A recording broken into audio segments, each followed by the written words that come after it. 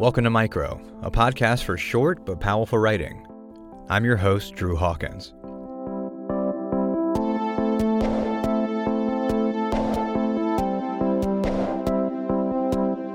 Burrowers and breadcrumbs, sugar skulls and bird's blood. In this episode, survival meets decay and desire gets gory. Our first piece is a love poem of sorts by Claire Denson. It's titled, If You Have to Die, Let Me. It was published in Spork Press. Love? Obsession? You decide. Enjoy.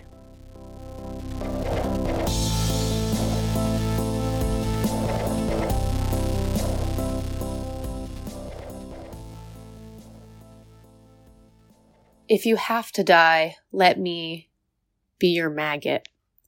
When I climb in through your cheek, you'll greet me gaping, skin like honeycomb. Your sweetness dripping out each pore. You won't stir a sound, just smile steady. Each morning I'll wake, smelling of you, and everywhere I'll look is you. The sky, your ribs, the ground, your spine. While your skin strips away like petals from a flower, I can leap across your open palm, finger to finger without you, clenching down. Encased in the sleeping bag of your arteries, I'll toss between tendons, bathe in your bowels, burrow my body in your lung.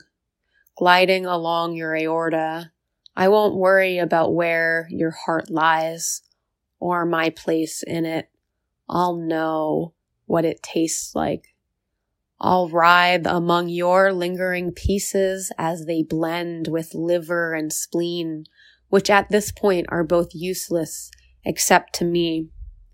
Come night, I'll lay my body on the pillow of your brain to ask about your day, as if you could answer, as if you could leave.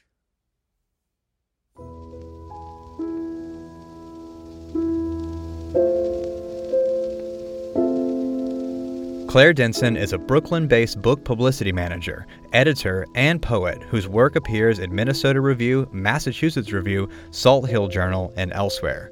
You can find her on Instagram at Claire_, on Twitter at Schmerschman, on Facebook at Claire Denson, or on her website at clairedenson.com.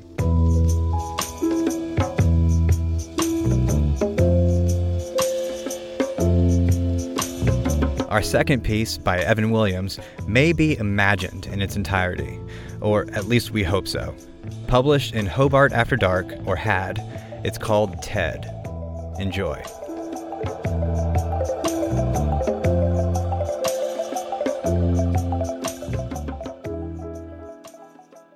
Ted wants your birds. They are for his children. Ted's children are worms. They did not start this way. Ted's children drink bird's blood. This is how they became worms. Ted's family lives in a pile of breadcrumbs. He imagines he manages an imaginary menagerie. Ted has never imagined doing anything else. His father manages a more successfully imagined menagerie. Ted's worms think Ted is a failure. You are a failure, they say in unison. Ted's worms paint their breadcrumb pile with bird's blood.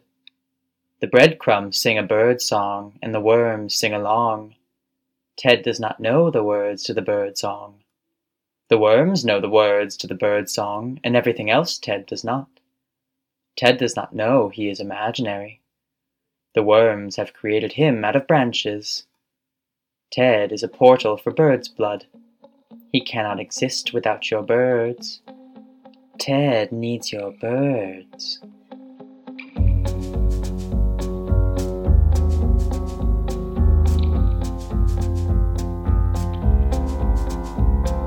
Evan Williams is a Midwestern poet and essayist studying at the University of Chicago, where he writes on topics ranging from masculinity to the Svalbard Global Seed Vaults. You can find him on Twitter at Evan Squilliams.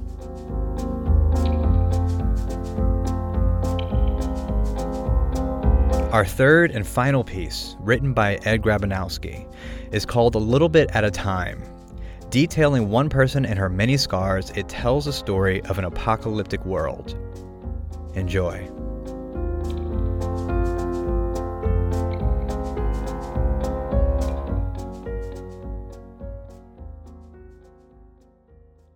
She got the Winchester Model 12 shotgun from her dad, who taught her to shoot when she was a kid. It was engraved with the family name, Vasquez. Now the barrel was flared from overuse, and the stock carried a dark stain from that one time in Bullhead City. She got the Sugar Skull tattoo on her left arm when she was 20, after she dropped out of the University of New Mexico to join a band. She got the leather jacket from a biker in Tulsa. They ran together for a month, until one night when a biter nicked his femoral and he bled out real quick. She put a knife blade through the base of his neck after he died, as a favor. She got the mirror shades in a gas station outside Las Cruces, not long after the world went to shit and dead people started eating living people. That was also where she got the carton of cigarillos. She smoked whenever there were a lot of rotting corpses around, which was most of the time. She got the scar on her face when she ditched her motorcycle near Fort Stockton. She got the scars on both legs from some undead fucker in Gainesville with gaping, empty eye sockets. She got the scars on her throat from a trucker in Little Rock who wasn't dead. Yet. She got the dry, distant look in her eyes from all of it, a little bit at a time.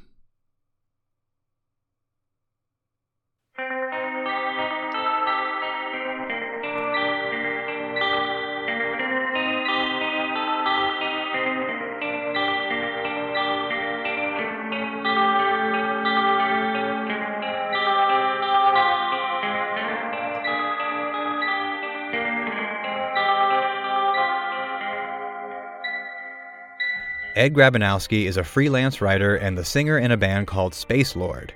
You can find him on Twitter at Robot Viking or on his website at robotviking.com. Well, we survived and made it to the end of the show. Thanks for listening. This episode was edited and curated by Dylan Evers and produced and hosted by me, Drew Hawkins. Our theme song is by Matt Ordez, and Maymay Kaufman runs our social media. Find us on LitHub, on our website at micropodcast.org, or wherever you listen to podcasts. And be sure to check out our interview series headed by Kirsten Renaud called 5 Qs with Kirsten. We've got a full transcript of the show up on our website, and if you need subtitles, you can find the show on YouTube, which we have links to on our website as well. Subscribe to the show and leave reviews if you like what we do and you want to support us. It's a super simple, easy way to help people find the show. And be sure to follow us on Twitter, Instagram, and Facebook at Podcast Micro. Thanks for listening.